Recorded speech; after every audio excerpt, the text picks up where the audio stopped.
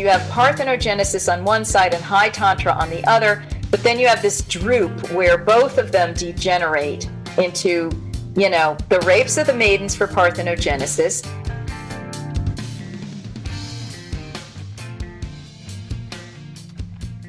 Okay, guys, welcome back to the Grimerica Show. We are going to be chatting with Marguerite Rigoglioso a little bit later about Immaculate Conception or Divine Conception or whatever sort of conception here that doesn't involve a dude, allegedly. Not that, and no gender stuff either, just like nobody, just straight up. Nobody identifying as not a dude or none of that. Just no other sexual devices involved. Divine birth. Is it divine for sure? Are we settled on divine?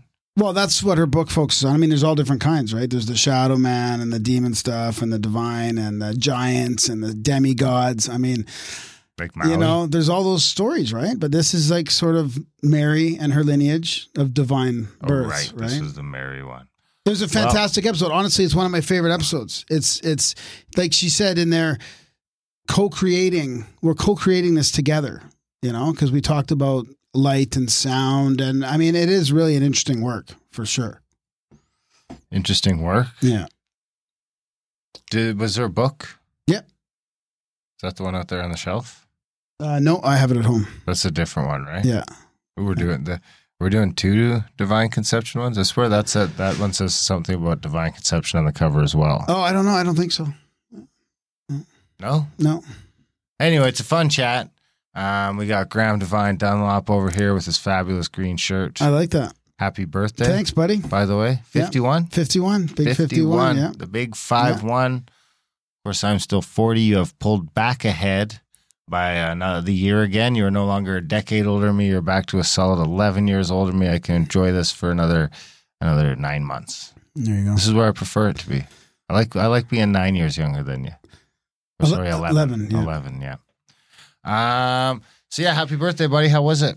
It was good. Yeah, it was excellent. What'd you do? Narrated all day? Same thing I do. Yeah, most days, really. Yeah. I finished off a book, finished off some other projects. Yeah. Had some I've been trying to focus on the moon a little bit too. The new moon was the other day. The new moon was Friday, Saturday. I'm trying to follow that with new projects. Trying to get a little bit more into the spiritual aspect of stuff, and yeah, had some junk food today. So, well, happy birthday! Thanks, buddy. Your first birthday as a full-time podcaster / narrator / part-time painter, on call, artistic though. Yeah, slash all kinds of projects, whatever you need, projects, whatever you need. Yeah. So yeah, grimerica.ca/support. Give Graham a birthday pat on the back. Thanks, buddy. 51 for 51. Of course, we got Scott here from Truthzilla coming on the show so we can get the message out. It's only, was it 2 weeks or 3 weeks now to your festival coming up? Yeah, what do we got? We got a couple more weekends and then the actual event. Yeah, so what's up, guys? Happy birthday, Graham, dude. That's awesome. Thanks, buddy. Yeah, thanks for having me on, guys. Yeah. Appreciate it. How's the show going? Before we get into the festival, how's your show going? Because you guys are kicking it, dude, right? Dude, show's been great, man. Like we started off so we just celebrated our 1 year anniversary back in beginning of June. And came out right out the gate. The next interview, Judy Mikovits, you know what I mean? So it's just like, all right, here we go, season 2. Let's do this. So it's been great, man. Quite a journey, Good for you. Yeah, it's great to see. To see a bunch of guys like yourself starting up shows. Yeah. Can't have enough. Yeah, we always tell people, man, like just get it. Yeah, just go get it, man. Like and then honestly, the same concept goes with kind of the freedom cell movement. We talk about that a lot, on the show, and just about how that kind of gave birth to this event that we got coming up too. Just segue into that, like basically all, very early on in this COVID thing, like we were looking for other like-minded people and heard about the whole freedom cells thing. Derek Bros, John Bush, freedomcells.org.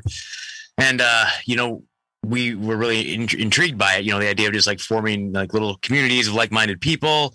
And, we went to a meetup up in Portland. We're from Oregon, here in the United States, so, we're in the belly of the beast, so to say. The Truthzilla crew, we're about 2 hours south of Portland in Eugene. And, we heard about a Portland area. We went on the Freedom Cell website and saw that the main one was up in Portland. So we went up there, hung out with them. And then that's where we actually met. Like, actually, you know who it was? It was Adam from Deborah Gets Red Pilled. Adam is the one that back when he was a listener, back before he even started the podcast, he had reached out to us and told us about Freedom Cells. So big shout out to Adam at Deborah Gets Red Pilled too.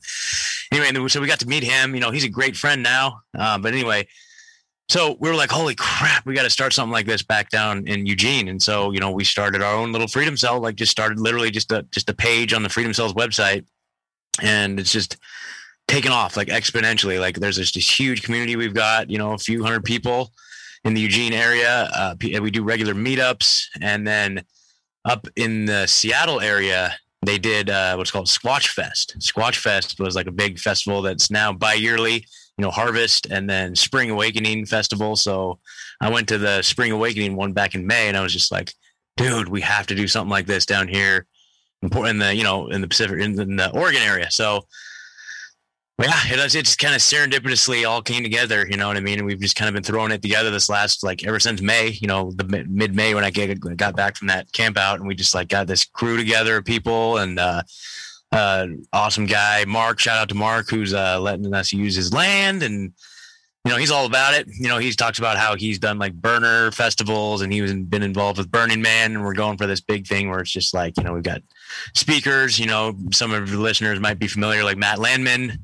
producer of Frankenskies, Bob Sneeves, an attorney for Oregonians for Medical Freedom, Tim James from Chemical Free Body, Dr. Tina Moore, who's just a big, and you know, she's got a big voice on Instagram and has just been, you know, spitting a lot of truth this whole time. And so, you know, we got like live music and we're trying to get the humanity back, man. And so it's just, it's you know, it's going to be great. And so it's actually the weekend of July 29th through August 1st in Molalla, Oregon. So is Paul Thomas still going to be there? And if anybody wants more information about it, you can go. What's that? Is Dr. Thomas still going to be there? You know, Dr. Paul Thomas has not been on the itinerary. You know, we were supposed to interview him, but he emailed us back and said, hey, I'm about to get my medical license reinstated. So I'm kind of just going to pull back and not really get involved with any shows right now. So I don't know. Anyway, but no, we have not had any contact with him about that, but I think we were tentatively talking about having him, but it didn't work out. So anyway, but I might come down for that. But yeah, I might come down for that. But, it's in Eugene. Yeah, I would love to have you, man. No, it's in it's in Molalla. It's in Molalla, Oregon, which is about like half an hour south of Portland. So I can see how far it is. Okay. WA. Dude, that'd be so badass if you could come, man. Wallala? Yeah, it would be nice to go to a festival type thing. So you're going to have speakers, like sort of lecture type stuff and music and sort of a mix of all that? Yep. So the first night, Thursday night, is going to be Matt Landman. He's going to be doing a presentation. Like he says, like he can go for about 2 hours presentation. You know, his focus and specialty is like geoengineering, EMF, 5G, all that stuff. Yeah. And we've had him on the show too, you know, and he's just like brilliant guy. And just really knows this stuff inside and out. Has a company called Spiro, at Spiro Gear on Instagram, where he sells like EMF protective clothing and little privacy pockets. These little guys that you like put on your cell phone. Yep. Yeah, we got some of those. Yeah, they're fantastic. Cages. Yep. Yeah.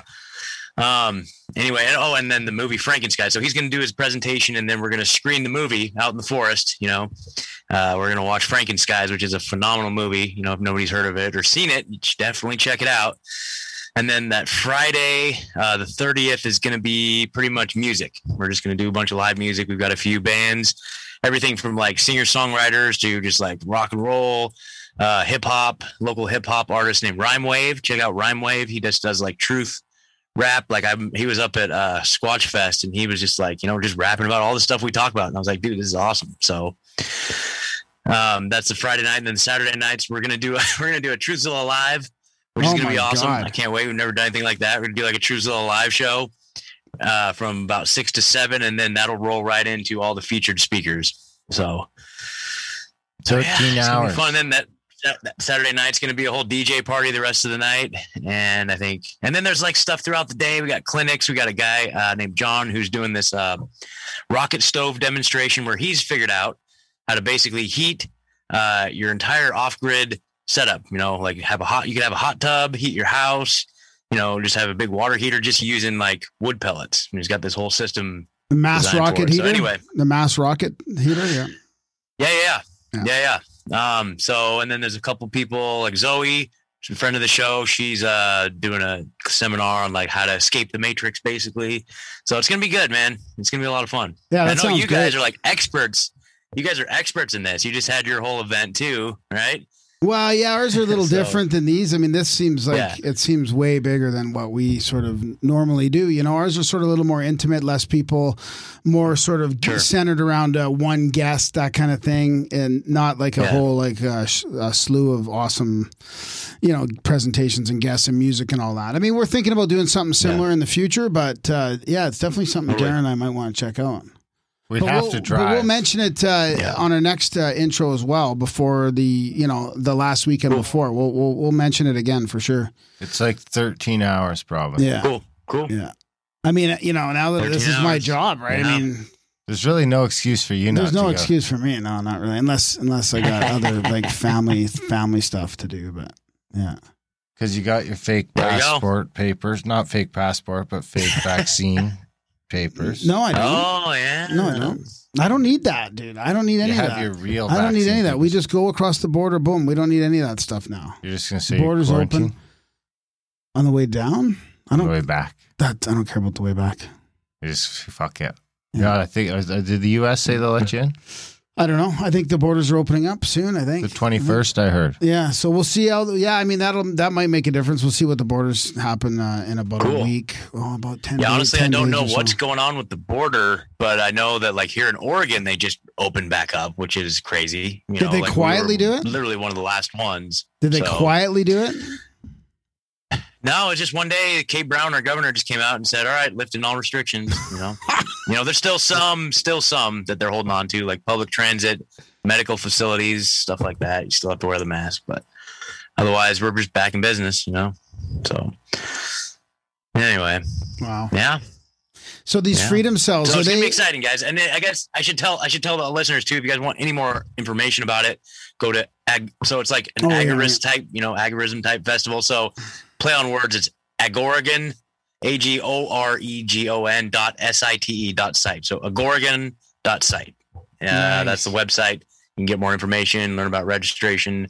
They're encouraging crypto payments. But also, there's other types of payments too. And if you have any questions about it, you can just email agoregon@protonmail.com and we'll sort you out. There's a Telegram group, which is pretty rad. There should be a link at the bottom of that page to get you onto the Telegram group if you want to jump on there and learn more about it. Awesome, buddy. That sounds fantastic. Yeah.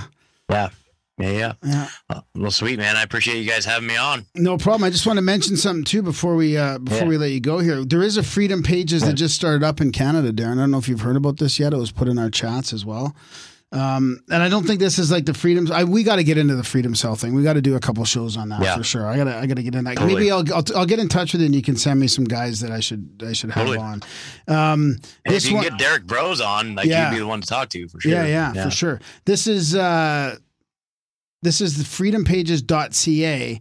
And it says the Freedom Pages is a vision born from the devastation wrought by the measures instituted in the name of fighting COVID that seeks to connect freedom-loving Canadians with like-minded businesses who do not discriminate based on personal beliefs or medical status with respect to face coverings or vaccinations in particular.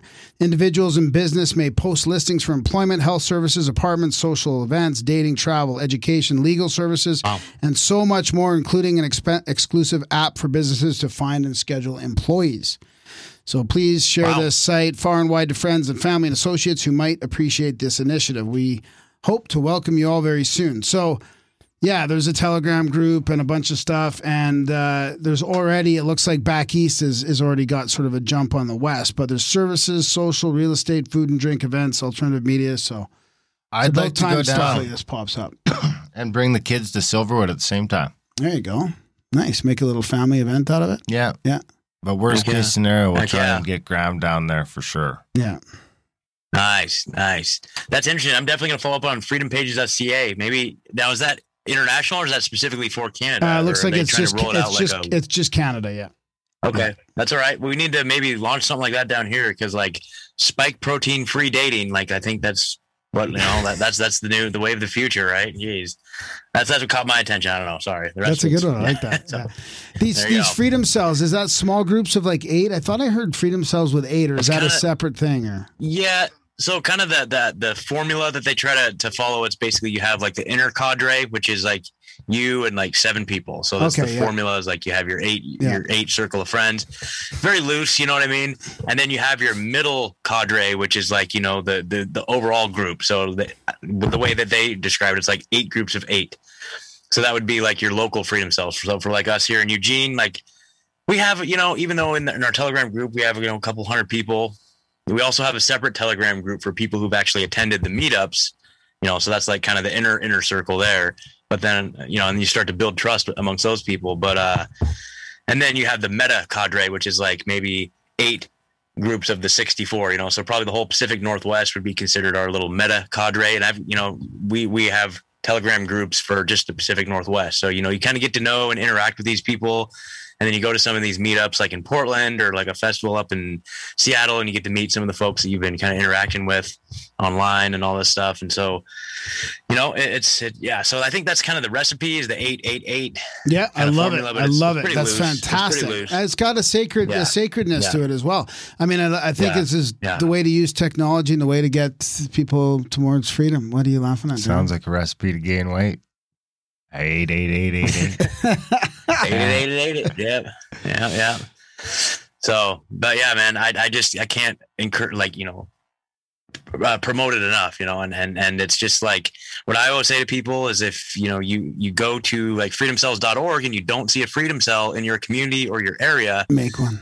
Start one. Yeah. Start one. Absolutely. Like even if you don't think of yourself as like a leader or anything like that, just start one. And if you build it, they will come, because I guarantee it's a pretty big movement. You know, Derek Bros and these guys, they go on a lot of shows, they talk about it a lot, and it's getting a lot of momentum. So I guarantee there's other people in your community that are going to that website and seeing that there's nothing there and they're getting discouraged and they just don't do anything further than that. I guarantee you're not the only one. So if you are the one that builds it, then it'll naturally just gravitate people to it. And that's kind of what happened with us. It was slow, but then it really caught on. And now, you know, over the last 6 months, like I'd say like a third of the interviews we've done are just people we've met in freedom cells. You know, they're just like the most amazing people I've ever met doing big things. It's crazy. Yeah, that's fantastic. So, wonder if we could get Ephraim down there doing his art thing. Oh yeah, that's a good idea. He likes those festivals and stuff. And he's got his solar projector. Oh yeah, we're looking at the sun.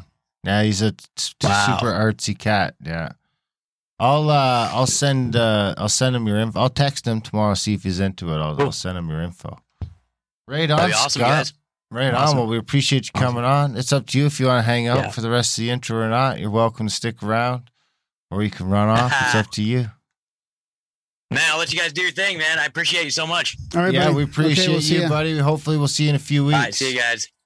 Sounds good. Peace. All right. Ciao. All right. Well, we got some good news, too. We got to share some exciting news. What's this? Oh, you had to... You know I don't have a quote ready. What a great fade. You know, I knew you'd do this. I knew it. What was the good news? The book being out? Yeah. Oh, yeah. Well, we'll get to that. Yeah, we'll get to that.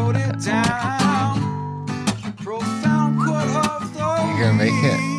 Yeah, I'll make it. They're less profound when you have to rush. Ours is now the aim of science fiction and the method of witchcraft. Though it is right to scorn false hope, we must engineer for miracles. The pursuit of science has always been the province of magic. If you feel crushed of hope, then do the work. There is no other path to salvation. Work is where inspiration rises. You are radical thinkers. Do not limit your field of action. Do not close off your limitless potential. Aldous Huxley. Close. That's pretty close. That's from Peter. Teal? Peter Gray from Scarlet Imprint. How was that close? He's an upcoming, because this book is about that era in a lot of ways. The two Antichrists. So my spidey sensors were picking up on just not close enough. Yeah. Yeah. Oh, it's a fantastic book. He's a coming up. He's a guest coming up on Up and Comer. On Outlawed. Only some people get No. He's on this show. He's on the regular show. Is he? Yeah, and it's a fantastic book. It's about Parsons and Hubbard, Heinlein, Asimov, the occult, Crowley, NASA. I mean, it's unbelievable. NASA and the private operators can only honestly tell their stories if they account for black magicians and Nazi scientists, as they are the hell broth that spawn them. I was just at the used bookstore on the weekend. That's another quote. Got it? Huxley.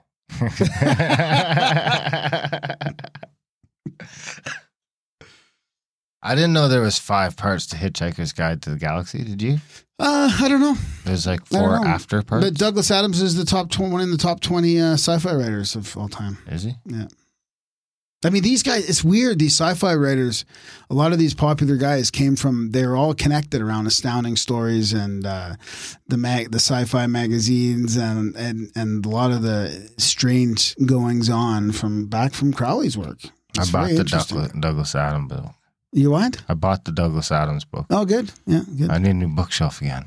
Yeah. And then I bought American Gods.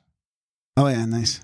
It was right on the counter. I walked up. It was right there for $6. Yeah. And I'm like, is this somebody's? And he's like, no, man, it's all yours. Nice. I'm like, all right, I'll take it. Right on. And then I'm walking out and I hear, hey, man, where'd my American Gods go? Yeah. No. Are you serious? Yeah. I just kept walking.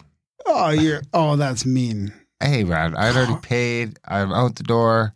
Something to do with the mask. Hey, at least you asked the question. I asked. Yeah. I did my due diligence. You blaming the mask? He's got some explaining to do. It's not my problem. I didn't hear him. You can't the mask on. You can't just set a good book beside the till and not expect it to get bought. Yeah. I asked. This is my defense. I very clearly said, is this book somebody else's? Speaking of good books. Secret Teachings of All Ages. Secret Teachings of All Ages, which happens to be a minute in length compared to the Secret Doctrine.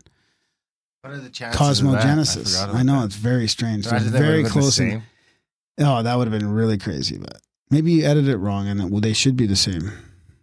I could have cheated and I could easily cheat a minute. Yeah.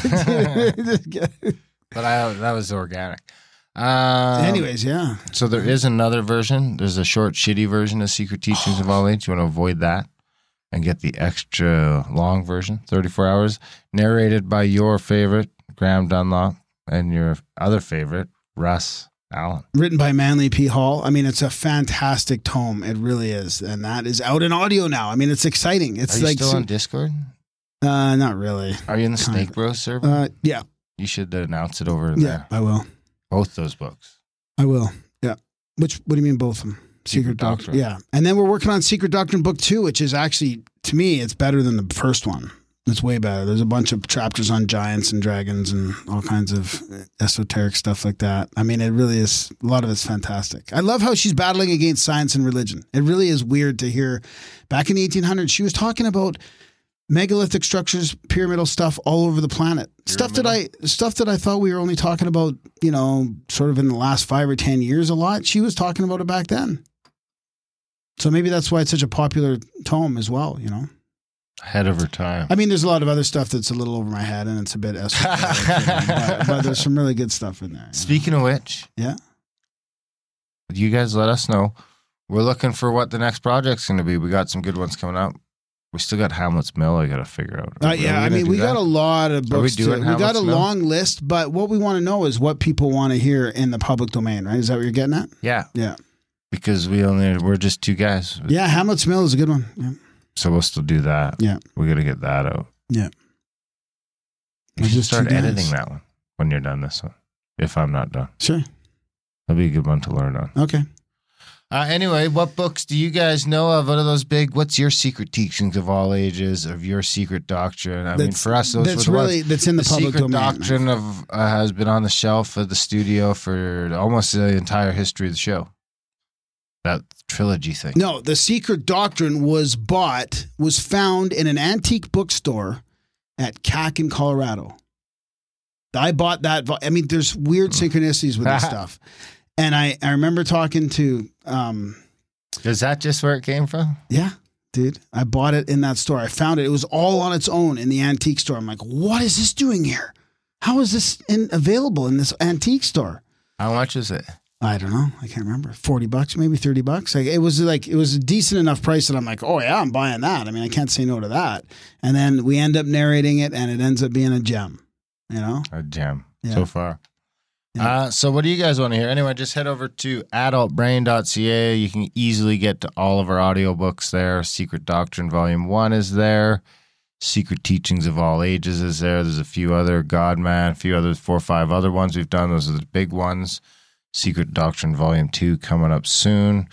Joe Roop just read one for us. That'll be coming out soon. Thought Forms.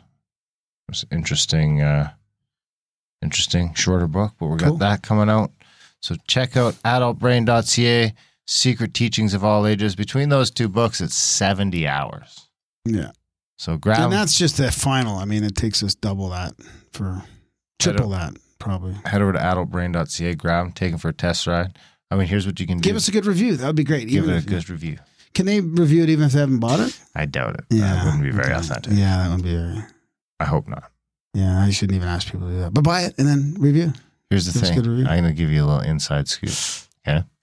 You can go take an email address, any email address.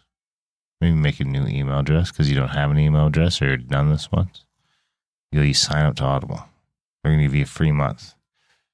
You're going to need to put in a credit card number, but that's okay because you're going to cancel before they ever bill your credit card if you want. Or maybe you're going to get hooked and you're going to decide to stay. But if you don't, you get a free book. So you sign up, you get a free book. What book? You get a 34-hour book? You can get one of 2 34-hour books. You get Secret Doctrine, Secret Teaching of All Ages. Here's the other thing. You get a member's rate. So you could go in, theoretically, you could get both those books for like $13. Yeah. And then you could torch it. And then review them. And then just, if you don't want to keep your membership, or you could just take the free one, listen to one of them, review it, walk off into the sunset. Yeah. You don't spend a dime. You get to listen to a great book by a fantastic fellow on his birthday. They were tough reads, dude. I'm telling you. I'm looking forward to reading a book that's like a little bit more simple and a little bit easier to read. Those ones are almost impossible to read. What? You know what I mean? Like, how about a 2 or 3 hour book that's really interesting that's like not mine? Like, oh boy, that'll be dry too. Yeah, that might be worse. reading government documents in the middle of it. Thanks, dude. And slanderous things. Like, hey, I'll be able to cut you out saying the most terrible things. Hey, can we do this in an audiobook? Can we do the government documents? 16. The government subsequently provided $44,000 to fund the creation of 3 residential schools in Battleford and Quapaw, Saskatchewan, and High River, Alberta. The intention of ending the separate existence of indigenous peoples as such was expressed in 1887 by John A. MacDonald. How about you just do it and I'll speed you up like that? MacDonald. The aim of our legislation has been to do away with the tribal system and assimilate the Indian people in all respects with the inhabitants of the Dominion as speedily. You can't put the government stuff in like that? No, you can't do it. No, you read it. I read it? Yeah. I was hoping maybe to like just all read maybe your just stuff. Plug your nose into it. When you're the government guy. And then he said, let's hear you try it. The government said. It's perfect. Grimerica.ca/support, guys. If you can, when you can, we love you for it. We do our little podcast here. This will be episode 503.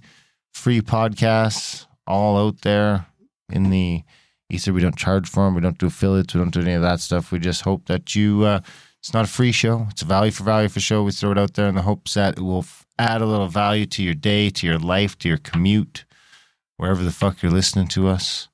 If it's adding some value. The Rockfin thing too. Head over to grimerica.ca/support. Sign up today for a monthly. You sign up. I don't know if you can do yearlies anymore. You can do monthly. You can do a one-time donation. There's a Stripe. There's a Patreon, whatever floats your boat. Sign up for one of those. Be fantastic. It's not a free show, value for value show. So if you are getting some value from the show, do head over there and get us through the dog days of summer. Sign up for support today because the support's down and we need your support more than ever. Grimerica.ca/support. You can also support the show by heading over to rockfin.com/Grimerica. If you want to sign up for the They got a bunch of great shows over there. You pay the $9 a month, $10 a month. You get access to all the premium content, including all our video content over there. We do the special show, Gramerica Goes Deep, which is a bunch of great stuff. There's got to be kind of more video, more presentation. I think there's style 21 of them stuff, over there so far now. There's about 21 episodes, video shows about an hour each over there. If you want to go check those out, we'll have new ones coming out every week or so. There's also GramericaOutlaw.ca, the other podcast. We would love if you guys could go over there, sign up for that. We just did a show about residential schools over there. We're doing some China stuff. We're doing a bunch of residential school stuff. We're doing a bunch of important stuff. Hitting it heavy on that. Hard-hitting, heavy stuff over there. You can go over there and just listen for free. I mean, there's an hour every week that's free. There's a bonus show coming out right away with Whitney Webb. We're actually talking about throwing some extra content out over there. So that's free. Head over GramericaOutlaw.ca. If you do decide you want that extra hour, head over to GramericaOutlaw.ca. Sign up for Plus. You get the 2 hours a week then, and some bonus stuff. We throw some reads and stuff in the back end of that once in a while too. But it's a bunch more extra content right there. You can get the hour for free. You can get 2 hours for $6 a month. Anything else? That's about it, I think. That's about it. Are you putting in the Rockfin stuff? We'll do the little teaser here with Matt Apocalypse on who agrees with this is fantastic. Yeah, on where the Azores are. About where Atlantis is in the Azores. Yeah, he does a bunch of measurements, like going from Göbekli Tepe and the pyramid, or the Sphinx, I should say, to the pyramid, but then also all the way over to the Azores. It's fantastic. Some really interesting distances and some interesting angles between some of the old sacred sites in the Mediterranean. Hopefully not fantastical. I don't think so. It's pretty good. It's interesting to think about it either way. It is. And it's very interesting how he's using open software that he can, nobody's really had the access to that over past 2 years ago. We couldn't have even done that presentation. Bingo, bango. You heard it here first. Check out the audiobooks, adultbrain.ca. Support the show if you can. We love you for it. Enjoy the teaser and then the chat with Marguerite Rigoglioso. So I thought to myself, well, there's a European agency that's put together a load of bathymetric data, and they sort of released that in 2017, 2018. It was like a Google Earth style format. And I thought, I'll have a look on there. I'll go through Plato's dialogues and I'll see if I can find anything. And I found something. Plato describes the lost island of Atlantis as being bigger than Libya and Asia combined. And in the context of his time, that would mean a small part of North Africa and part of the Middle East. So not what we would understand as Asia and Libya today. It would be a lot smaller, but we're still looking for something pretty big. So the Azores Plateau, after watching Randall's video, was the best place to look, really. And if you look at the rest of the Atlantic Ocean, there's no other continental type crust that's underwater of a similar size. There's only very small islands that pop up now and again. And then if you look at the center of that island, we're looking for a level plain. Well, there's a level plain at the center of the Azores Plateau, about 2,000 meters underwater. And if you look at that level plane, you'll find some concentric rings that are the same size as the concentric rings of the lost city of Atlantis that Plato describes. Before we actually look at the bathymetric data of the rings in the Azores, this is the concentric rings that have been described by Plato in his dialogues to Timaeus and Critias. So you have a central island in the middle that's 5 stadia wide, surrounded by a ring of water, then another ring of land, which is 2 stadia, another ring of water, 2 stadia, and the last ring of land is 3 stadia, and it's surrounded by the final canal on the outside, which is 3 stadia wide. So it gives you a total of 27 stadia, which, using the 185 meter stadia, that works out to be 4,995 meters. So if I just move on a couple of slides. So, as I said before, the bathymetric data is quite low in its resolution. But if you actually measure this circle in the middle, so you can definitely see 2 concentric circles, not 3. But the outermost one is 4,996 meters wide, and it's about 3 stadia in the actual width of the canal itself. So I thought, well, that was a bit surprising. The green outline there is how I've roughly outlined the Azores Plateau. I basically looked for the center by just drawing a line from each face of the sort of roughly triangular plateau to the opposite corner. So where the lines converge is where the center is. That's where I started looking. What's that distance approximately between those two dots? Distance is about it's about 40 kilometers. And considering the place is about 600 kilometers wide, it's pretty close to the center.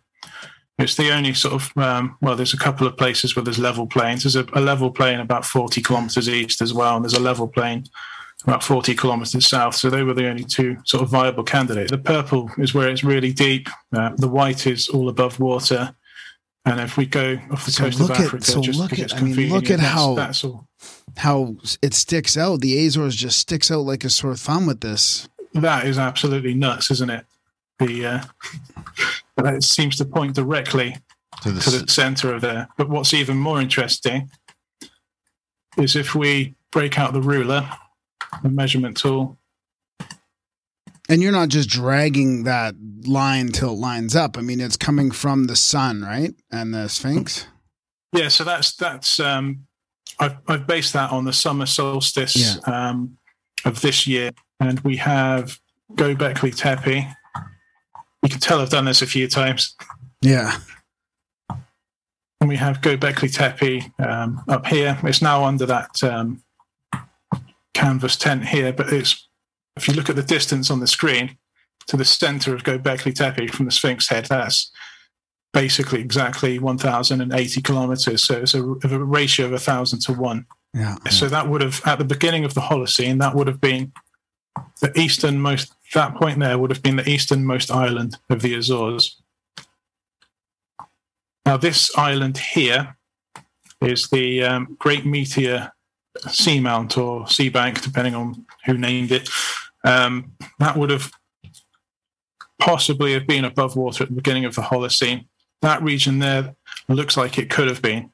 The westernmost part of this island, which is the part I've used to draw this triangle.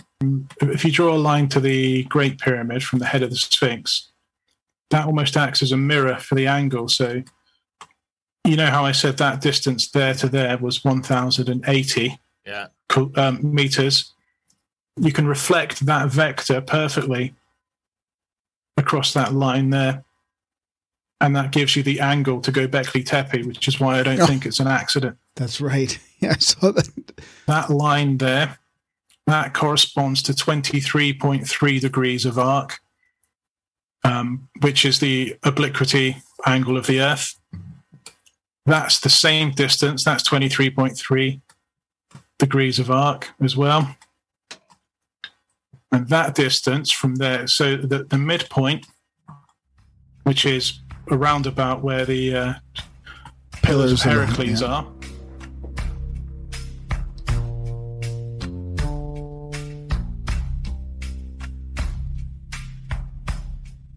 All right, we got a special episode tonight about the miraculous conception. We have Marguerite Mary Rigoglioso, PhD, with us. She's the director of her own esoteric school, the Seven Sisters Mystery School. And her most recent book, among many others, is The Mystery Tradition of Miraculous Conception, Mary and the Lineage of Virgin Births. So thank you for joining us. Thank you for having me, Graham and Darren. Yes, I've been looking forward to this. It's a great book, and because we've been talking about ancient mythologies and mysteries and religions always in there, and this is a great little complement to a bunch of the episodes we've been doing recently. It's just something I've never really thought too much about, so it really got my mind going here. Thanks for your engagement with it. It's always exciting when somebody's interested in the subject matter. Yes, for sure. So, you've written books on a little bit of this before. Do you want to start on why you decided to write this book? Yeah, I have these two previous books are called The Cult of Divine Birth in Ancient Greece, and the second one is called Virgin Mother Goddesses of Antiquity. And those basically are the rollout of my doctoral dissertation from the California Institute of Integral Studies, into books that are very scholarly with Palgrave Macmillan. Still readable, though, and they lay out the whole idea that virgin birth was an actual real thing that high-level priestesses were doing in ancient Greece. So, of course, while I was starting the research, right away you're thinking about Mother Mary, even though I didn't start out thinking about Mother Mary. I started out thinking about Greek priestesses, and I wanted to do all sorts of explorations about them. But then I had this intuitional downpour that said, hey, Greek priestesses were actually doing divine birth.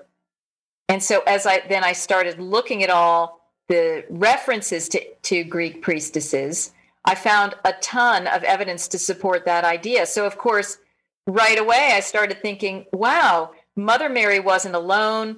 She had precedents, women who were all over the ancient Mediterranean world and really beyond to the whole entire globe.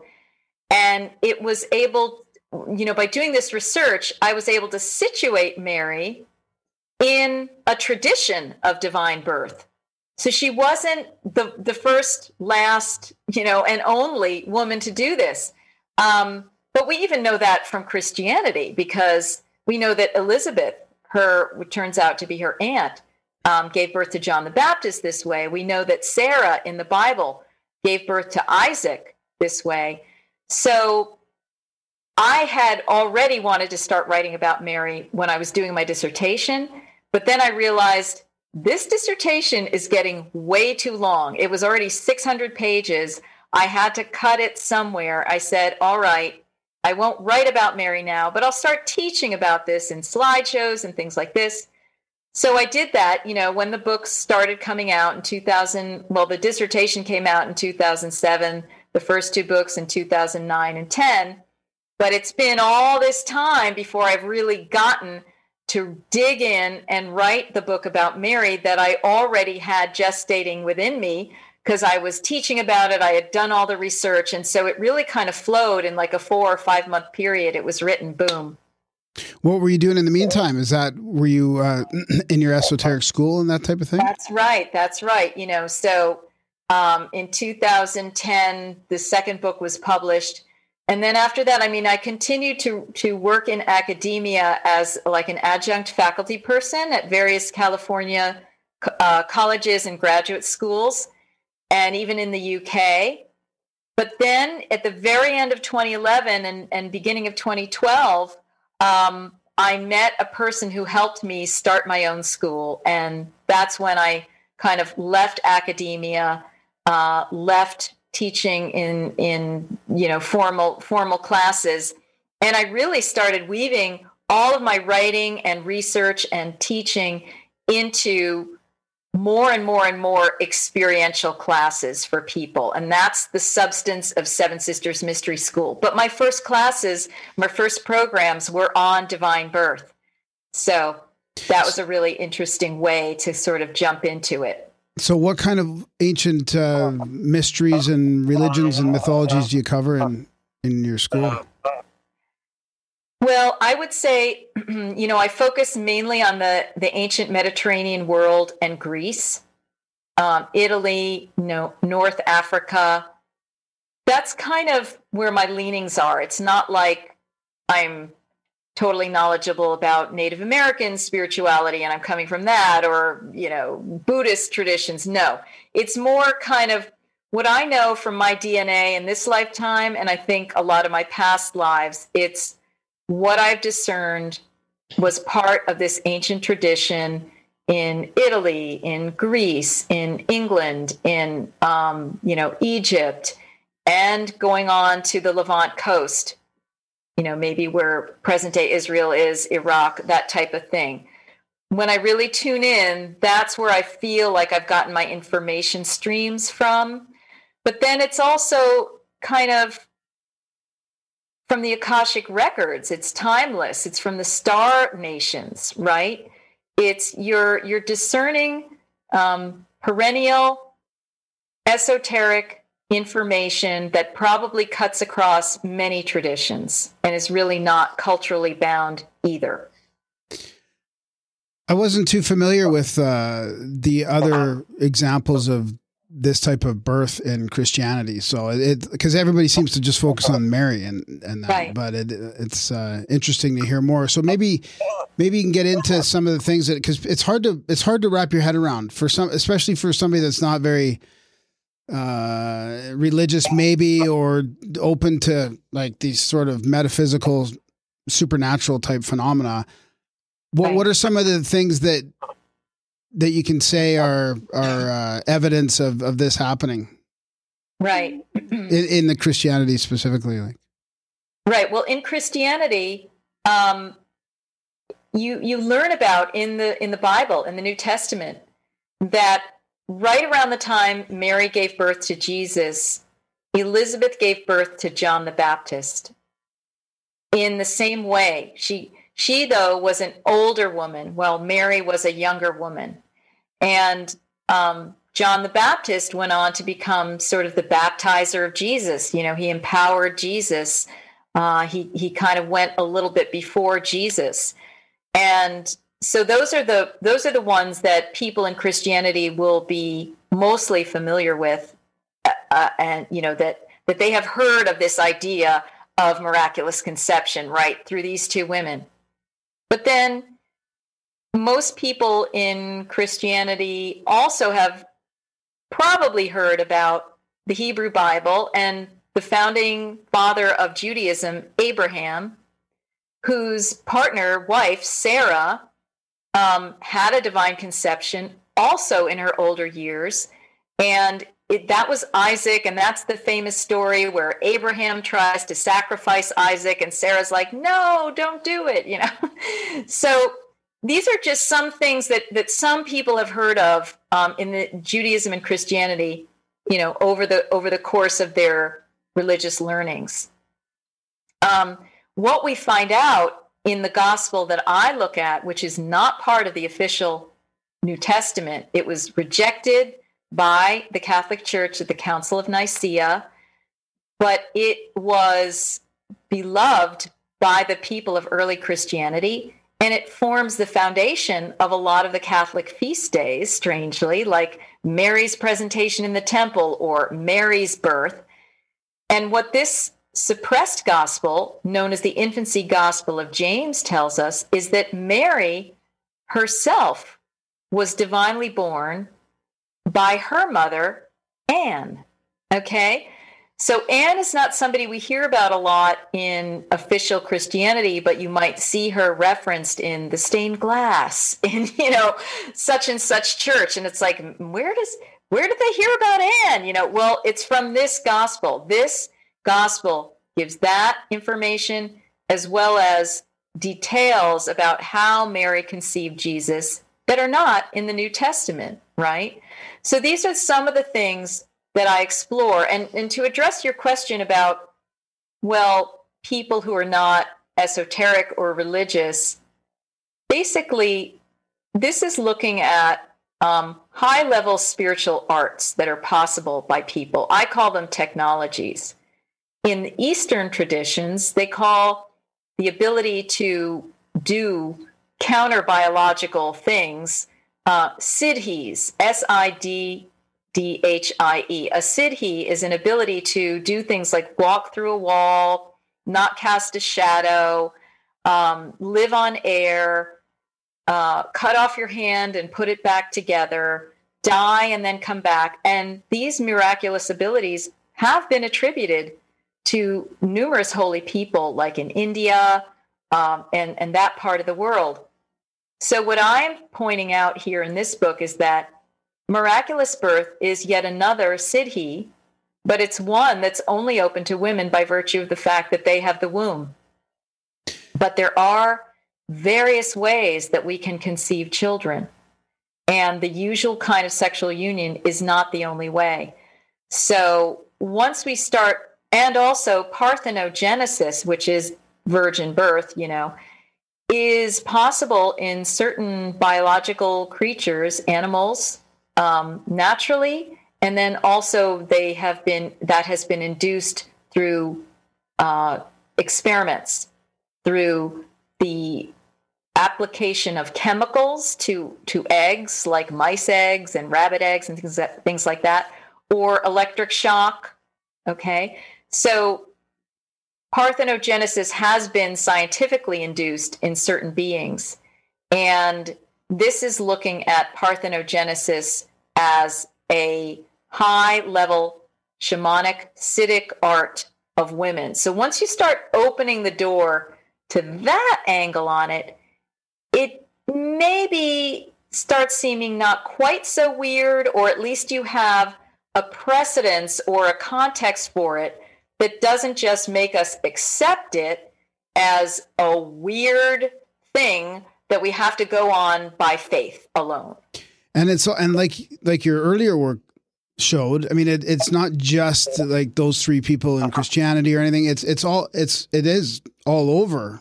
And throughout the ancient Mediterranean world, for example, the mothers of Plato and Pythagoras were said to have divinely conceived these beings. Okay, the mother of Alexander, the so-called great Olympias, is said to have conceived Alexander through one of the types of technologies of divine birth. These women did not do it through parthenogenesis, which is like the woman herself becomes androgynous male, female, and conceives, but they were mating with beings in the astral plane, non-physical male entities. So this is, I find, a continuum of these practices. And also I trace how this practice degenerated so that the women were eventually, they were being raped by these astral beings in their parthenogenesis process. And so then a different type of being would be born. Then later the women would actually actively cultivate this practice of mating with an interdimensional male. And that would have been like the Olympiases of the world. But there are other stories, even in Native American tradition, really all around the world, we have these divine birth stories. So it's not just by any means restricted to Mary or even the Greek priestesses, which is where, I find a lot of evidence that mythological and legendary women, meaning historical women that we've forgotten were historical women, did this.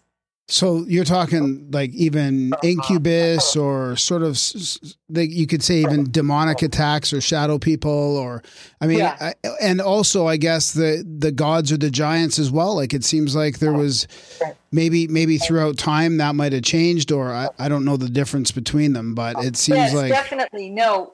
Really, Graham, what you're getting at is in the Bible itself, where it talks about the sons of God cavorting with the daughters of men and giving birth to the Nephilim.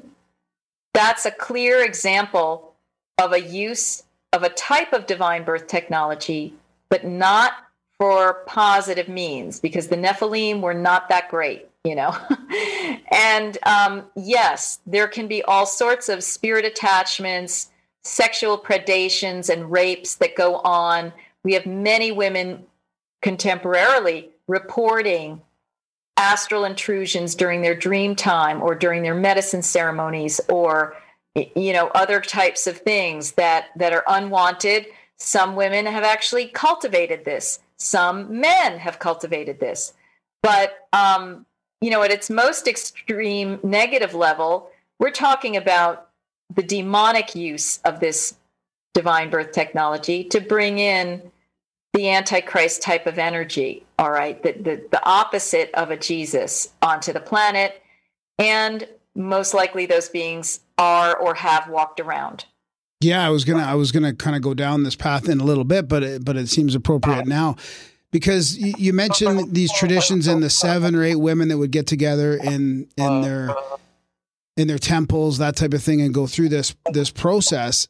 I pictured this lineage maybe moving on in secret throughout the ages. And then is there also a darker lineage, a sort of a more evil aspect of that, where there might be people trying to do what you just said, like bring out... I think there's a light, because we're in duality, there's always the path of light and there's the path of the demonic. So most likely there were numerous Rosemary's Babies types of situations going on. It may still be going on. It might be part of the Illuminati. I can't say for certain, but I would intuit that. And yes, I think that this practice as a light practice also had to go underground, because it then would continue to be attacked by the dark forces. The rapes of the maidens and so forth are just one example of that back in the Greek tradition, right? Zeus raping the maidens. That's like an Anunnaki reptilian type of predation on these women. And as patriarchy grew thicker and the veils got thicker and the controllers got more controlling, anything of the nature of divine birth would have had to go underground completely. And we basically see this with Mother Mary, okay? They are kind of already, in a way, freaking out about that. At a time where the public doesn't fully get or understand what's going on. There ends up being a lot of controversy when people find out that Mary is pregnant in this gospel. Even the men around her who are supposed to be elevated are going 3D on her and saying, "How did you become pregnant?" Slapping her around, and then they have to be visited by these angelic beings who are like, no, she's really pregnant by the Holy Spirit. You better shape up and support this woman, right? Because both Joseph, her partner, her consort, and Zechariah, Elizabeth, mother of John the Baptist's partner, they went unconscious for a while, and they were doubting that this was real, that this was really happening. They had to be visited in dream time by the angelic forces. So then what you have is that when this birth took place, Mary had to go on the run, and so did Elizabeth, because once those controllers, namely, the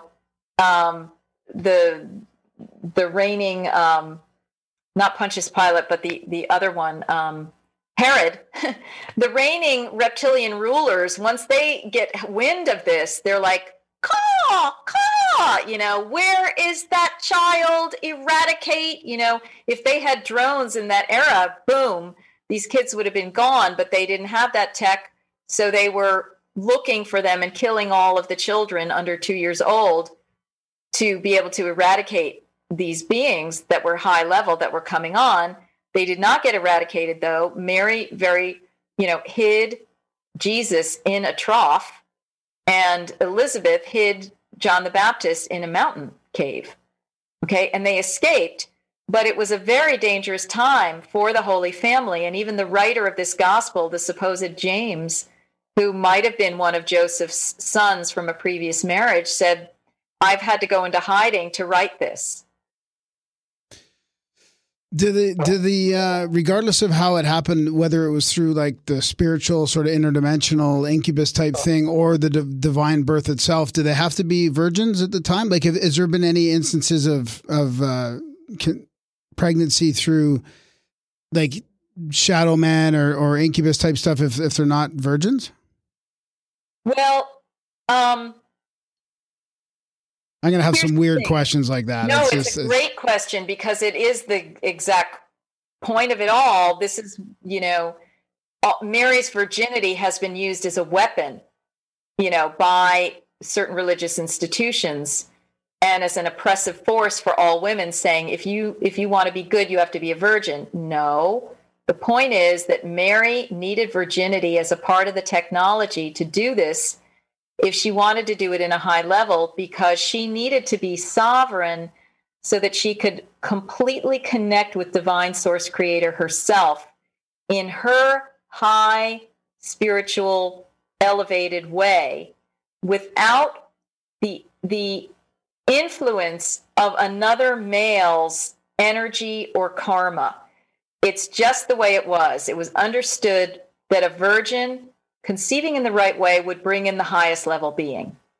And that's why, through this technology. Now, there was an accompanying tantric, a high tantra, that would involve the male and female having union in a very high way as well. So you have parthenogenesis on one side and high tantra on the other, but then you have this droop where both of them degenerate into, the rapes of the maidens for parthenogenesis, and then the lower technologies of like Egypt to bring forth the pharaohs.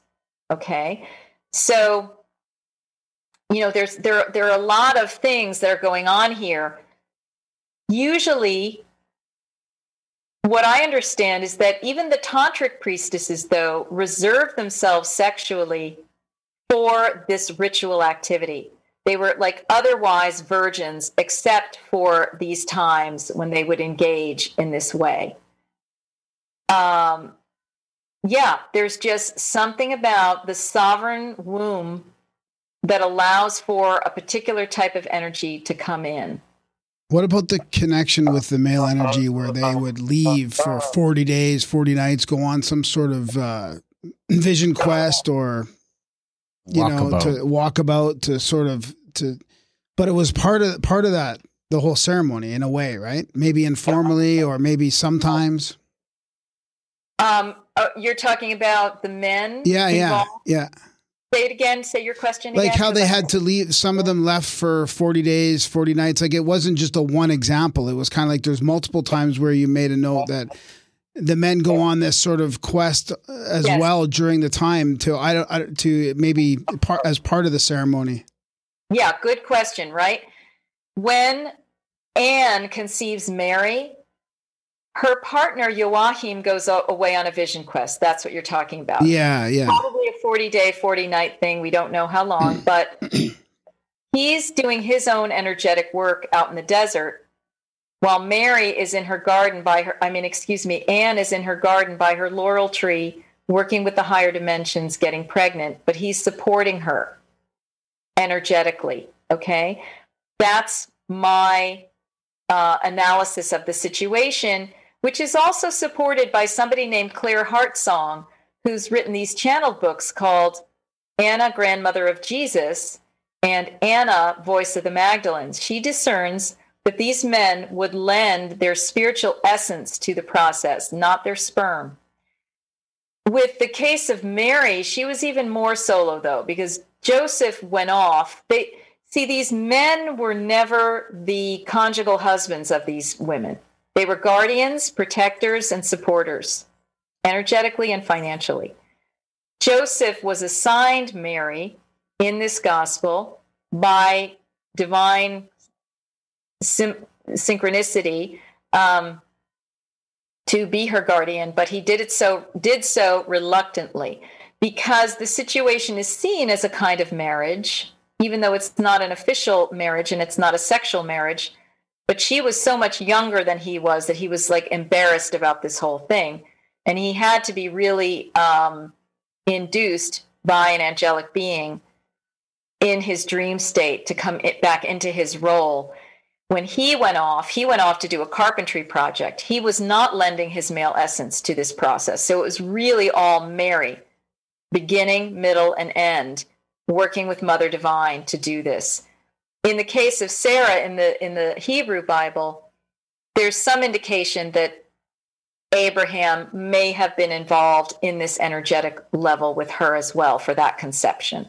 These are somewhat mysteries, like the information has been veiled or it's gone missing, and I'm discerning here through use of academic research, but also my intuition. And I think that's what's going to come forth over time, is people are just going to continue to access the Akashic records to pull forth this information. Yeah. So would she have been considered a witch at the time? Would that have been considered witchcraft? No, she would have been considered a very high-level priestess. Witchcraft has the implication of there being some lower-level energies involved, and that would not have been Mary at all. She was of the absolute most impeccable. She was the highest holy person who ever walked the planet, according to Sri Kaleshwar, the late Hindu saint, who did a lot of study about her. Even higher than Jesus, really. And you would have to be able to bring someone such as Jesus in, right? This is talking about women at their apex of power.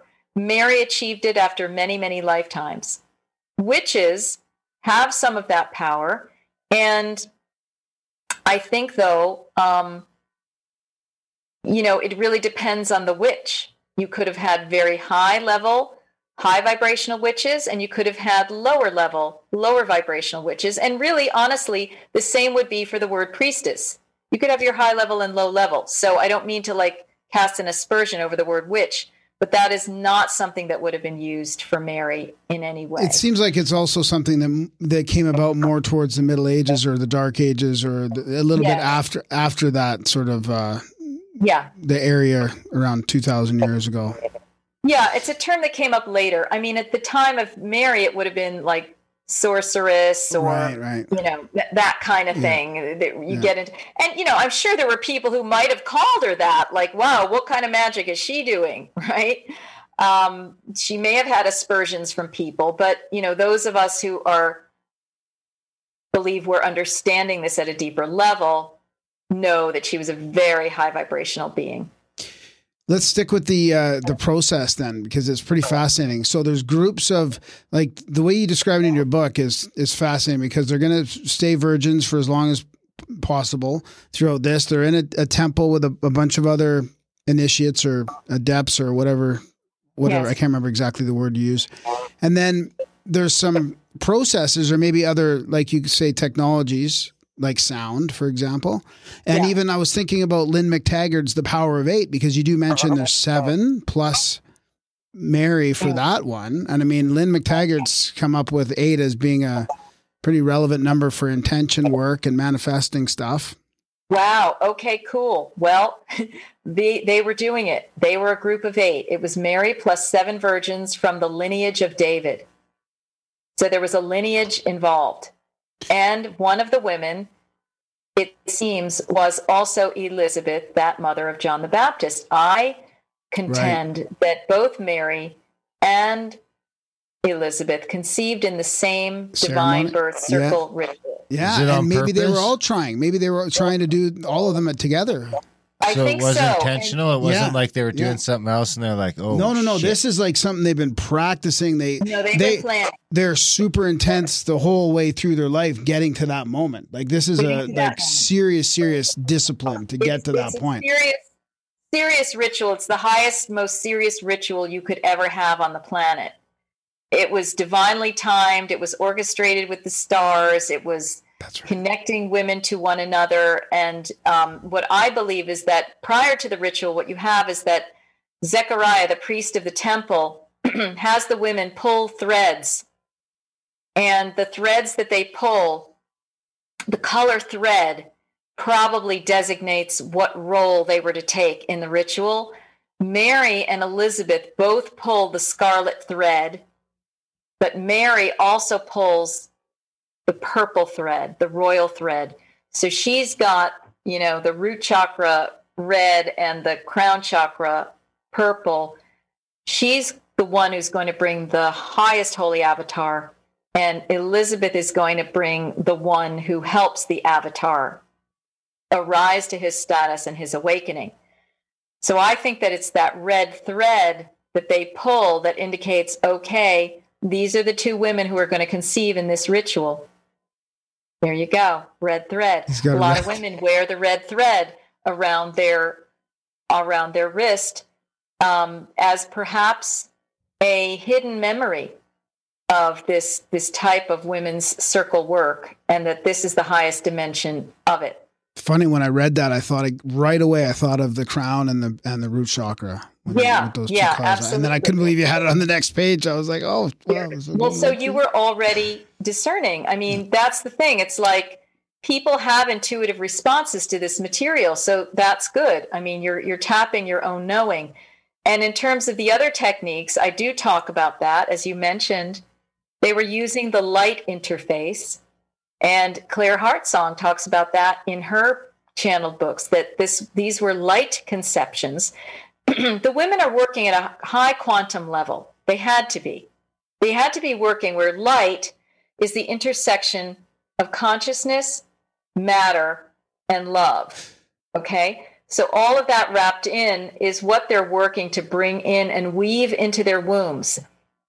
The metaphor for what they were doing was weaving. So it looks like they were just weaving a temple veil, but I get under that symbolism and say, oh, they were weaving all right. but they were weaving DNA. They were weaving, the quantum materia into physicality. They probably were also using sound technologies. It could have been mantras. It could have been light language. It could have been tonality. They were working in harmony with these angelic forces. They were using heat and sexual energy, Kundalini energy. It was not devoid of passion. They had to generate the sexual desire within their bodies for this to happen. So that starts getting a little and transmute it there for some religions that are like, whoa, virginity does not equal sexuality. Well, in this case, it does. You see, I'm flipping the whole thing right side up based on this research that I've done and how I'm able to cross-reference everything that goes on in that gospel with things that I discovered in ancient Greece, and it all suddenly makes sense. Yeah, Napoleon Hill talks about transmutation of sexual energy as being one of the most powerful tools of manifestation. Yeah, absolutely. And with this, you have the woman doing it within herself. So she becomes the whole source creator being. She becomes the male female herself. I mean, it's like, it blows your mind when you really think of it. Yeah, I mean the sound is critical too, and the light. I mean, my friend's mom was humming or doing a toning exercise in a dark restaurant, and she created a spark of light. So something happens with it. Must have been so resonant, and once the frequency gets to a certain point, sound becomes light. So imagine being so well versed and practiced in that in the ancient temple that you could maybe focus that light into the egg.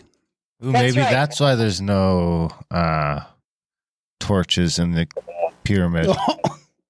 They just had some slaves or some people. It was their job to just light That's the right. place It's up. kind of like in Dune.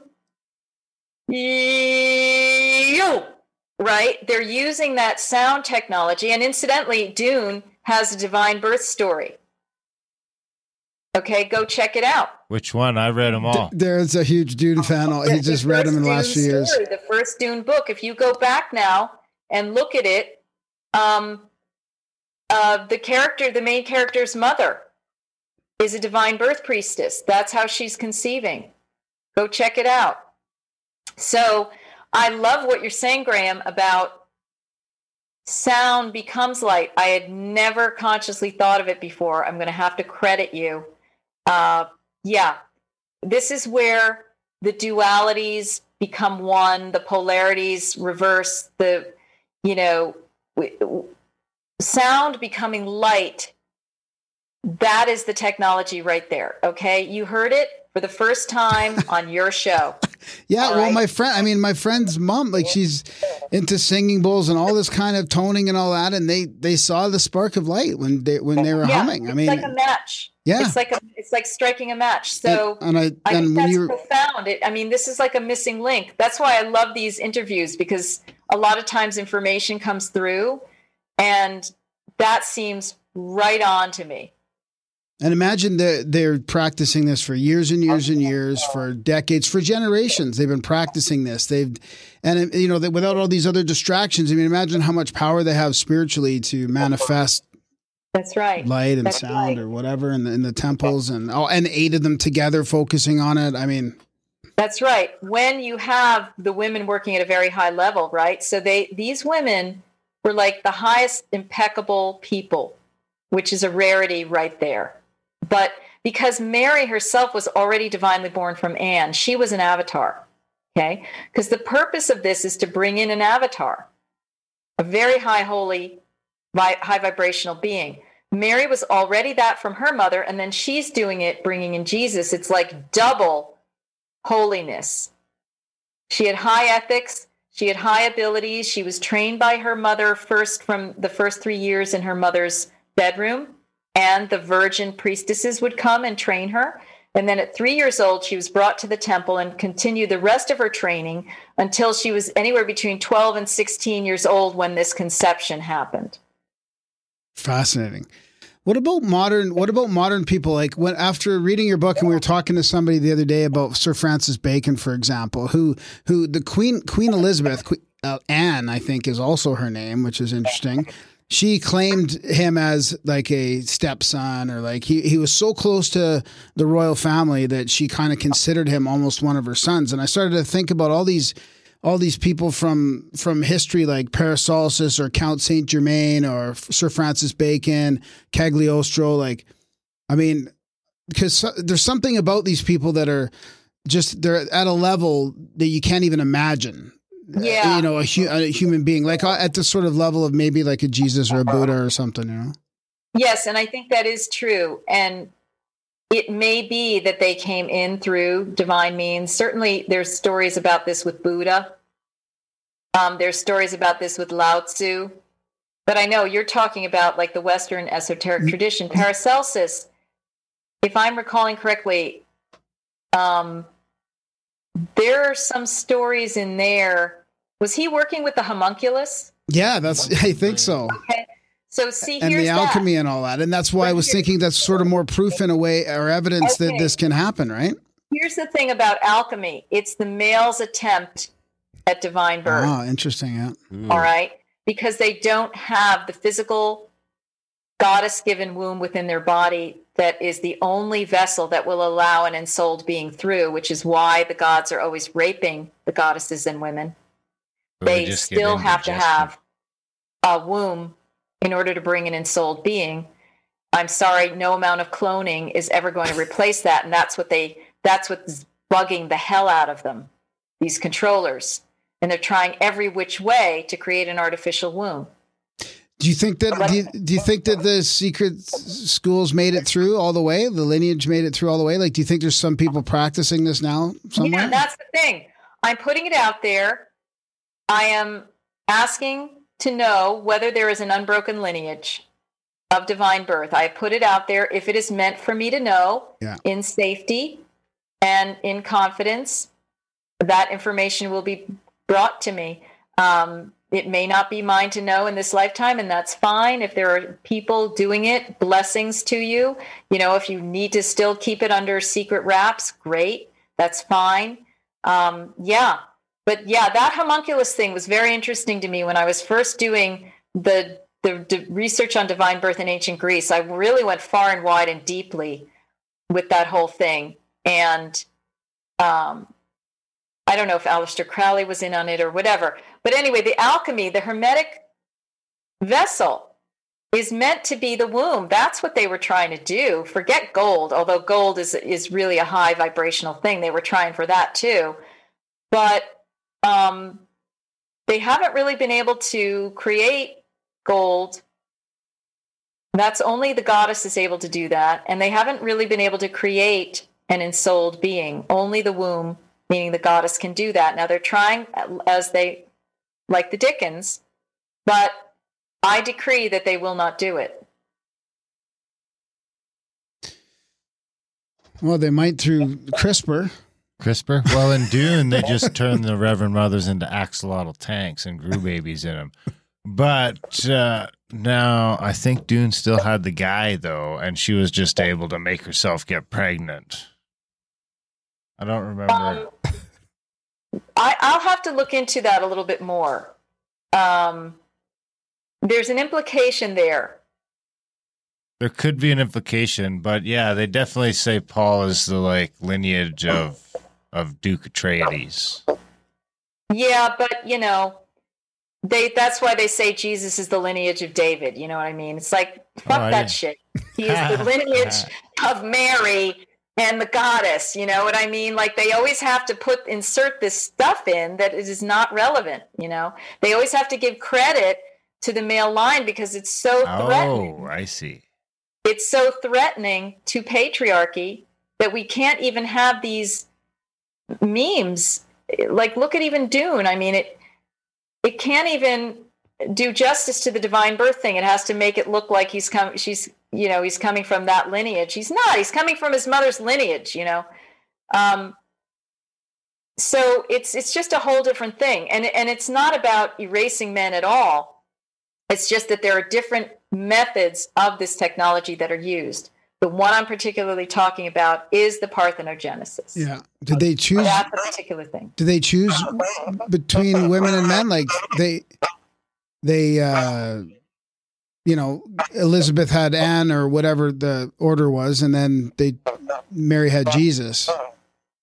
Right. Anne had Mary. Yeah. Mary had Jesus. Yeah. Elizabeth had John. Yeah. Oh, yeah, right. And your question was, do they choose? Yeah, like, did they choose like, let's say Mary, for example, was she manifesting a male instead of a female? Okay. Yeah, she was manifesting a male. Anne was manifesting, okay, I'm just channeling right now. Anne was manifesting a daughter so that she could have the highest level womb on the planet to do this. Oh, wow. Okay? Mary was manifesting a son because, as Sri Kaleshwar says now, crediting him, she saw the controllers that were operating on planet Earth, and just think about, she was in the middle of the Roman Empire, dear God, and she saw how horrific the Earth was going, in what a horrific direction the Earth was going. We needed an avatar to help clear this stuff up. But according to Sri Kaleshwar, which this is going to be more in a second book that I write about Mary, but because in this one, I feel like it was enough to just focus on her gospel and get that out. And she was working with Mother Divine, saying, what are we going to do about this earth plane? And Mother Divine was saying at the time, you cannot be the savior. You cannot be the clearer of this energy because you are the female. The female is the nature. You need a male energy to come in and help with this. So that's how she decided to conceive a male, and that male was Jesus, because he carries the Shiva energy to go chop, chop, chop. It seems like coincidentally, or maybe not so much ironically, I mean, I feel like the suppression of the female and the female energy, like you talk a little bit about it in your book, but it seemed to happen at that point. Yeah. I mean, it was already happening, but it just was getting worse and worse and worse. Like, really, King Arthur came in a divine birth. Okay. And that, to my mind, was the last legitimate royal divine birth on the planet. It already had some trouble about it because there had to be some subterfuge around his mother, Igraine,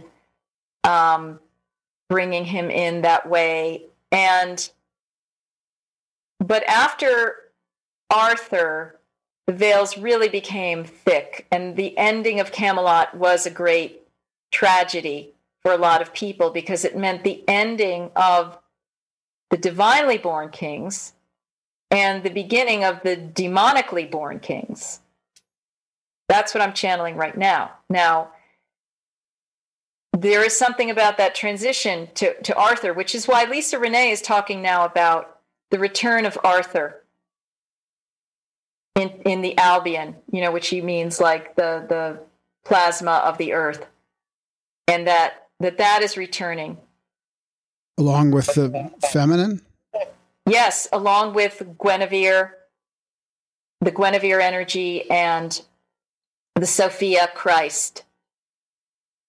Okay, so we're in a process of a very intense rebirth. In New Age terms, that Aquarius? Yeah, that would be one way to put it, right? We could call it Aquarius. We could call it New Earth. We could call it fifth dimension. Okay. Wow. I mean, we're at such an interesting time on Earth right now, too. Yeah. And I mean, a conversation of this nature, because, you guys are carrying codes, more information can come through the three of us, right? Not all my interviews go like this. It's kind of stays at a certain kind of level, but we're like co-creating actually here. Wow. I get the shivers like twice now. Yeah, I know. I mean, I could see you too. You both went, whoo, a couple of minutes ago when you were like, holy crap, Yeah. this is This is more than we bargained for. This is great, but we didn't even know we were going to go to these places together. Yeah. Fantastic. Well, what else where do you want to go from here then with this? Oh my gosh. Well, let's just take a minute and see what wants to come in. And if anything, pops into your mind, let me know. But so really, ultimately, this is not about power. It's about love. Because what we've been talking about a lot seems like it's at the level of power. And it is. But really, this is all about bringing in the love energy, and the love energy as the healer and the remedy to all of this controlling business that's been going on the planet. And really, Mary's name means divine love. If you break it down into its Egyptian form, Mary. And Jesus was all about love as well. But a kind of a fierce love, a love that's united with wisdom and that's grounded into the earth. So we want to always remember that's where we're coming from, that's who we are, and it's where we're going. Yeah, that kind of gets to the advice of what should we do during this time, I guess love is the answer. Love is the answer. It's the substance and it's the goal. It's the road. It's the method. Love's always the answer, I suppose. It comes up so often, doesn't it?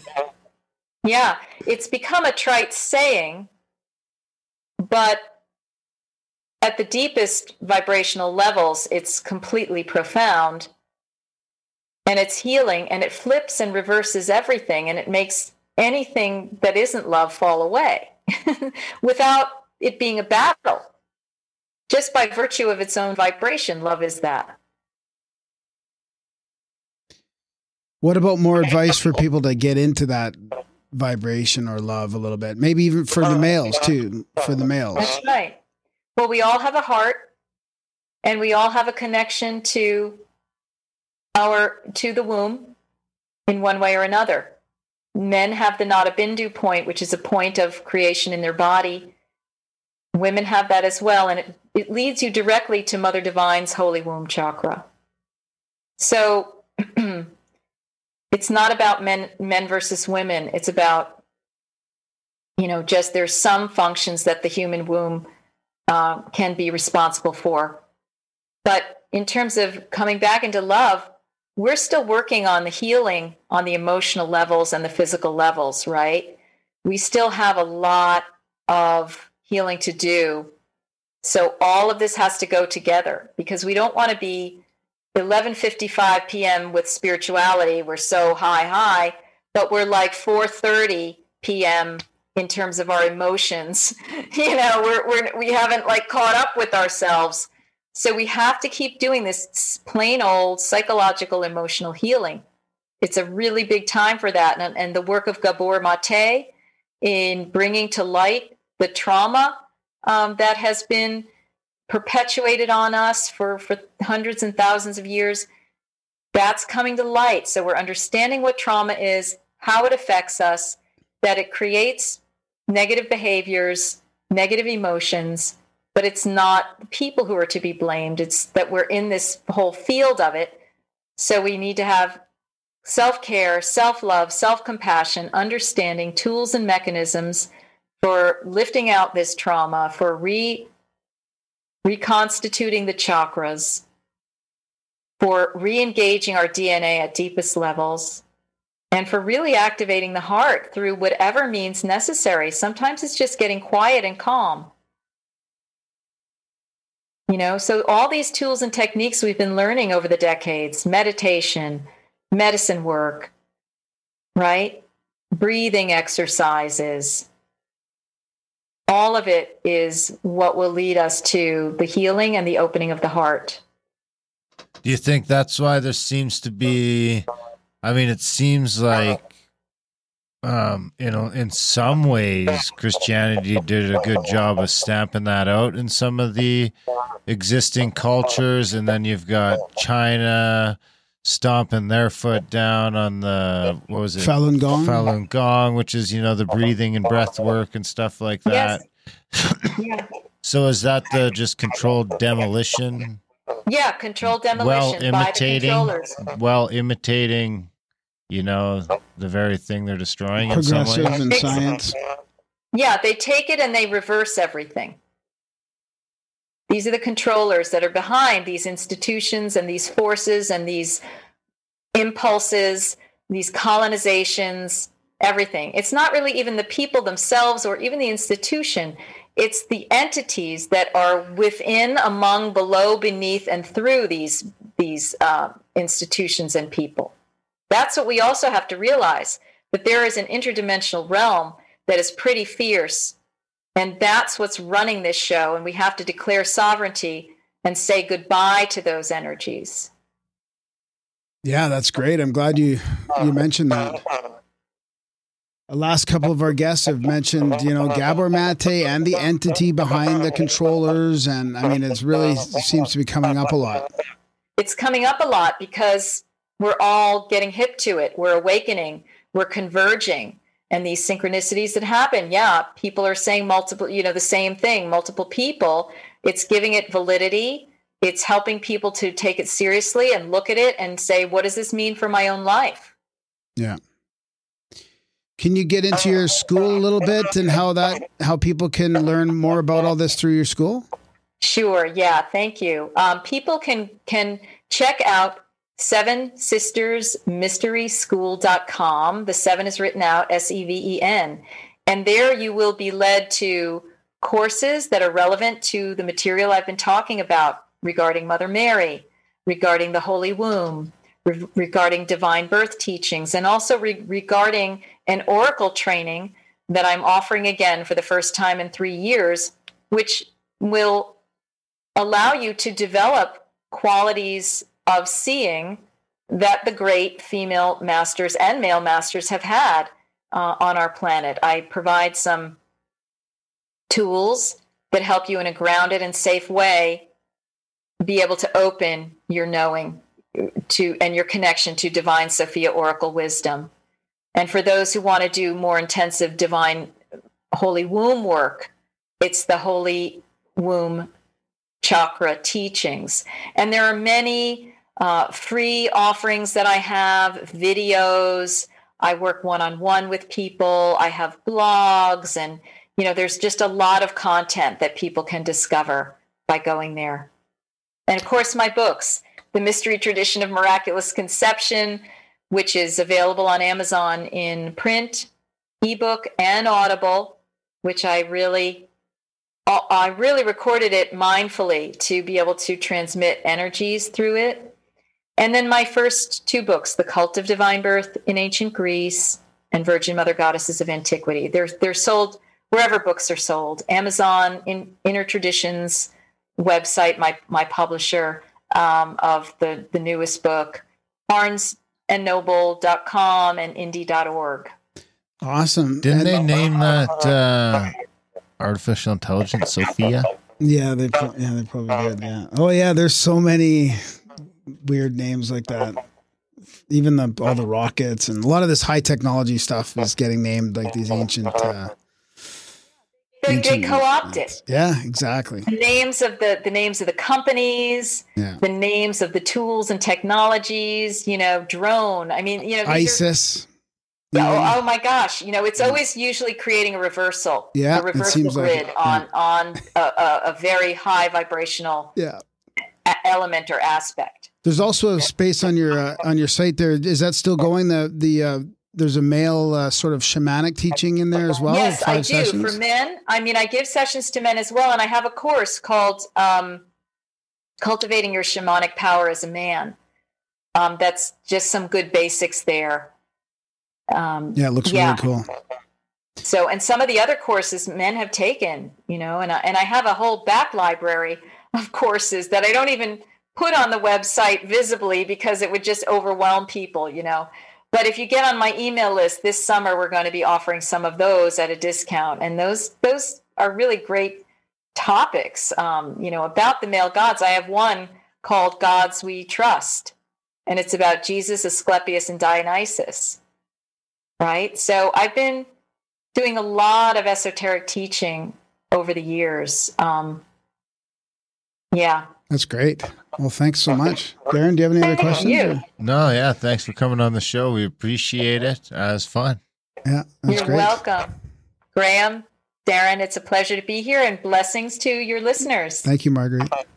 Thank you, Marguerite. Have a wonderful evening, and let us know when the next book comes out. Yeah, for sure.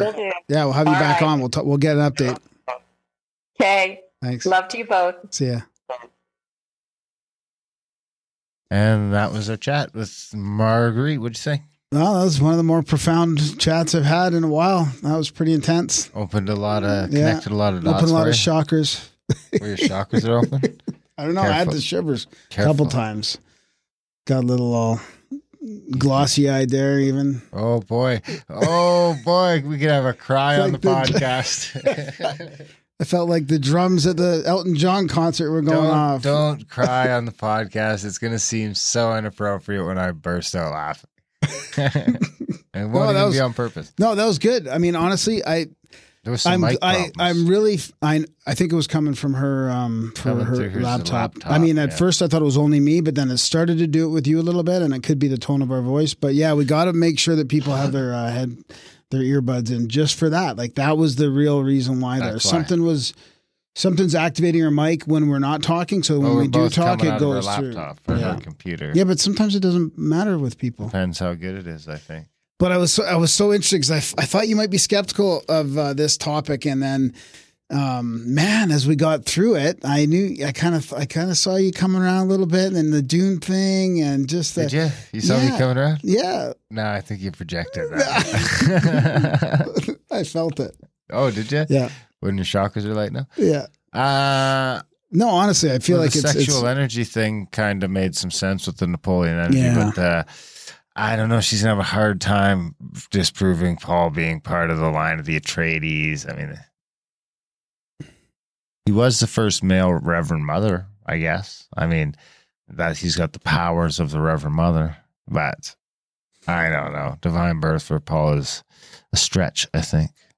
Plus, Paul's only one book, and then there's the whole rest of the series, which in the end has more to do with Duncan, Idaho than anything else. Yeah, I haven't read it in so many years. I think I read it when I was a kid.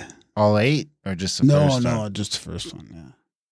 I don't know. I mean, we've got a lot of Dune. I just love how Dune's been coming up so much lately, dude. I don't know why. Why is that? I don't know. Is it just in people's consciousness? Or? Maybe all the people are finally reading Dune, and so it's flying around. All the people I've been telling to read. I've heard from a few people they've read it. Yeah. So maybe that's what's going on. No, I've heard from people outside of like your influence. Oh, really? Yeah, like a lot. If she's outside my influence. Yeah. Well, the movie's coming out, man, too. I love this episode. The movie's back to coming out in October, I think. I feel like checking out her shamanic course there. I might look into that a little bit more. There you go. Yeah.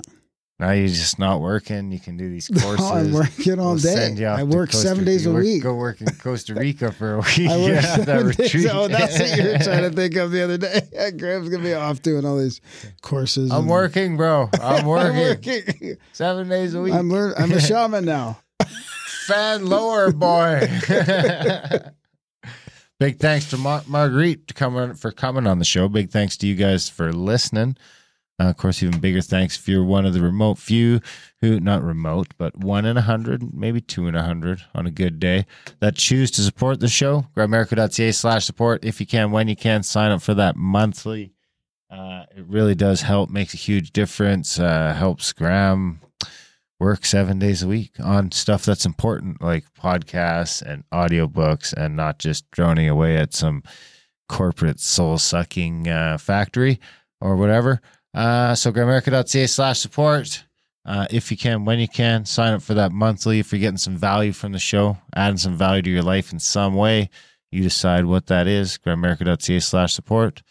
There's a bunch of other ways in the show notes you can help that don't cost any money. You can do that right now. Share the show, review the show, join the chats. buy some swag, maybe. Grimerica.ca/swag. Facebook this shit. Tweet this shit. We're shadow banned on everything. Oh, so even Instagram's not working for me now. you guys got to spit that shit out. So yeah, grimerica.ca/support. Share this shit. We love you guys. Thanks for listening, and we will see you next week.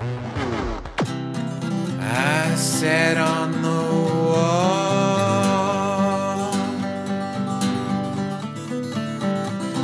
I could see it all. Trickery was afoot, and evil was at its root. The people were scatterplots. Not many could connect the dots. Some people stood tall,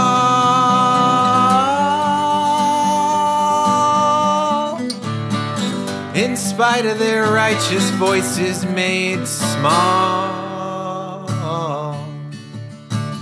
Put down your phone, your soul's turned to stone. The rhythm of the algorithm has driven a schism, created this prison. I'm shocked and appalled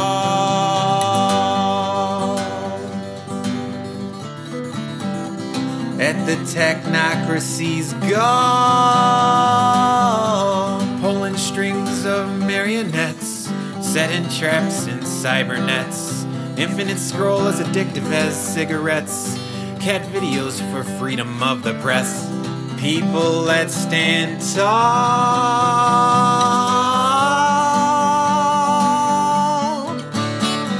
in spite of our righteous voices made small. Put down your phone, your soul's turned to stone. The rhythm of the algorithm has driven a schism, created this prison. Double click uninstall.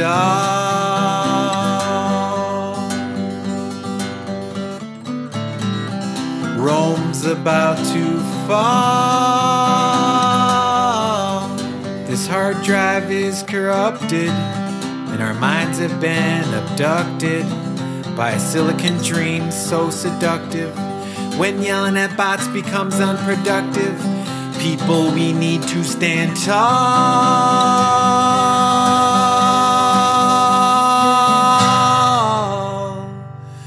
in spite of our righteous voices made small. Put down your phone, your soul's turned to stone. The rhythm of the algorithm has driven a schism, created this prison. This prison.